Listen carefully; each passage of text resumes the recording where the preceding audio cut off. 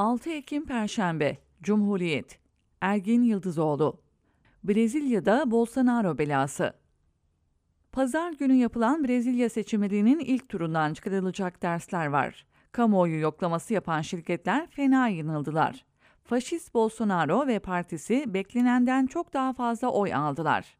Seçimleri birinci turda kazanmayı bekleyen İşçi Partisi'nin adayı Lula'nın taraftarları ikinci tura düş kırıklığı ve hatta bezginlik içinde, Bolsonaro ve taraftarları ise kazanmazsak çalınmıştır iddiasını daha güçlü savunmaya hazırlanarak giriyorlar. Brezilya'yı çok tehlikeli bir 4 hafta ve nihai sonuç ne olursa olsun çok çalkantılı bir dönem bekliyor. Yılbaşından bu yana yapılan kamuoyu yoklamaları Bolsonaro'nun oy oranını istikrarlı biçimde hep %35-40 koridorunda gösteriyorlardı. Lula'nınkinin de %45-50 koridorunda. En son kamuoyu yoklamalarına göre Lula 14 puan önde, oy oranı da %50'nin üzerindeydi. Geçtiğimiz pazar günü seçimlerde Lula oyların %48,4'ünü alırken Bolsonaro aradaki farkı 5 puana indirerek oyların %43,23'ünü almayı başardı. Partisi 513 iskemleli mecliste 99 iskemleyle son 20 yılın en büyük blokunu kurmayı başardı.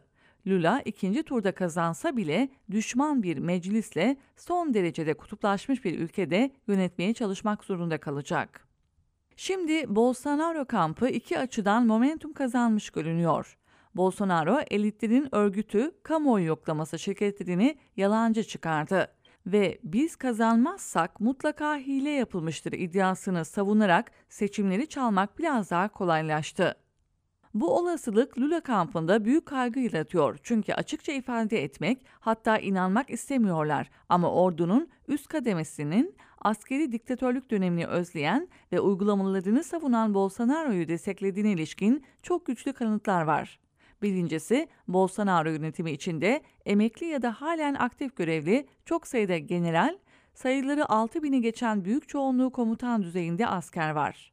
Bolsonaro'nun bağımsızlık bayramını partisinin Copacabana plajındaki büyük gövde gösterisiyle çakıştırması ve üzerinden uçan jetlerin plaja iniş yapan komandoların eşliğinde yapmış olması, ordunun komuta kademesinin tercihinin nerede olduğunu çok güzel sergiliyordu.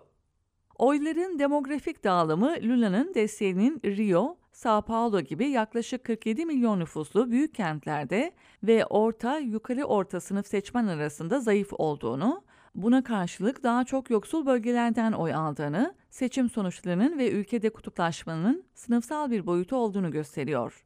Financial Times'ta bir yorumda son 10 yılda aşırı sağın örgütlenme düzeyinin çok geliştiğine, özellikle tarım sektörü kapitalistlerinin lobilerinin ABD kaynaklı silah taşıma özgürlüğü gruplarının ve evanjelik kiliselerin çok güçlendiğine işaret ediyordu.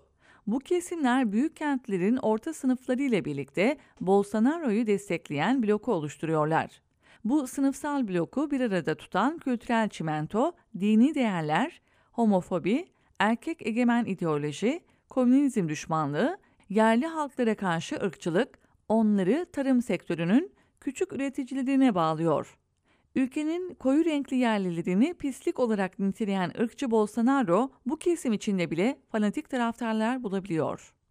Brezilya seçimlerinin ilk tur sonuçları gerek rejimi gerekse de iktidardaki süreç olarak faşizmi güzel bir anayasa yazıp yukarıdan aşağı ya da kamuoyu yoklamalarının sonuçlarına güvenerek genel seçimlerde değiştirme çabalarının başarı şansının ne kadar düşük olduğunu gösteriyor.